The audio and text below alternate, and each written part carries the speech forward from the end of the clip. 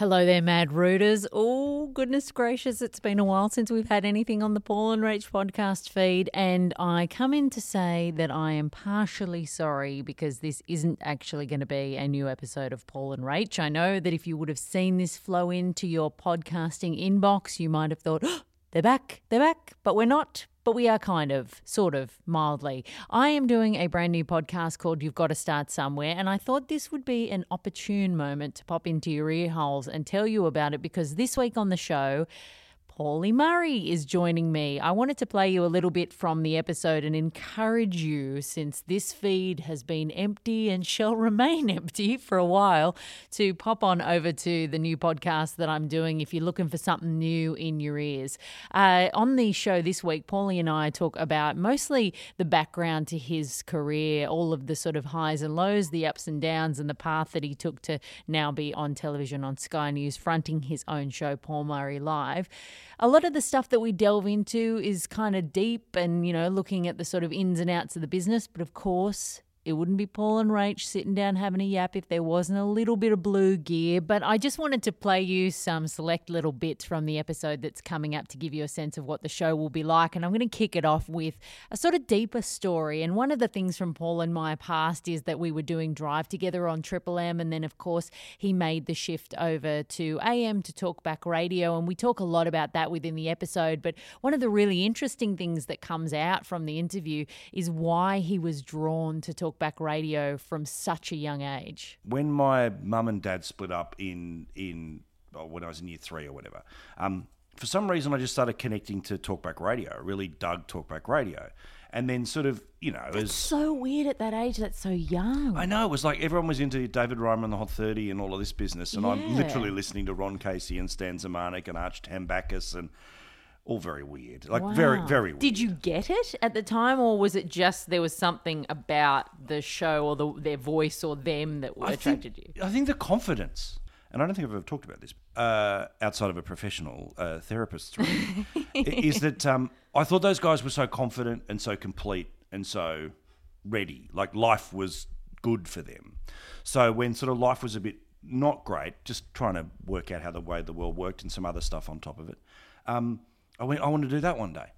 So a massive drive for me in eventually getting into radio and having to tick off Talkback Radio was this silly idea that then I'll be happy. And then, of course, you realise that it's all a performance. And there's sort of that's been the great internal tuning of my career is going, oh, it's a performance. As I said, it's not all going to be tugging on the heartstrings, big emotional conversations. We, of course, delve into some of the more Paul and Rach style gear, including the kind of stuff that we got away with when we were on radio at Triple M. We got 2 people to root in a plane. We did. So we did. The Mile High Club. We hired a private jet to give some. What about the look on that woman's face? Oh, goodness. She wasn't happy. No. Well, I mean, to be frank, you know, there's a lot of pressure. You're up there for an hour. But what about the bloke that he jumps up the back, does what he needs to do, and then leaves her at the back of the plane and says, can I watch the landing?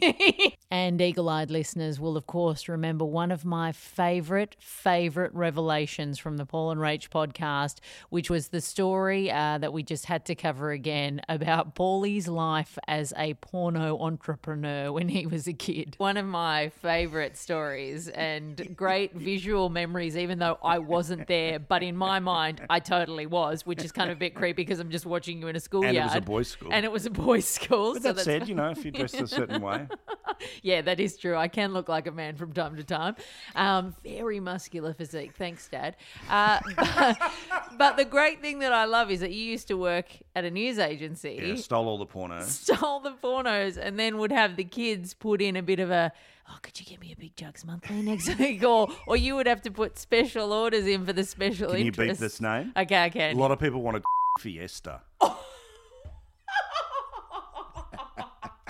So, yeah, I'd knock them off in the morning and then, Take a briefcase to Take a briefcase of pornos to school. And, all right, fellas, clunk, clunk, open for business. How much would you sell a porno for? Oh, like $1. Like enough, because all I needed to get through the day was a packet of Twisties for recess. Yep. A packet of Twisties for lunch with a sausage roll and a chocolate move. Yep. And some things never change. Yeah.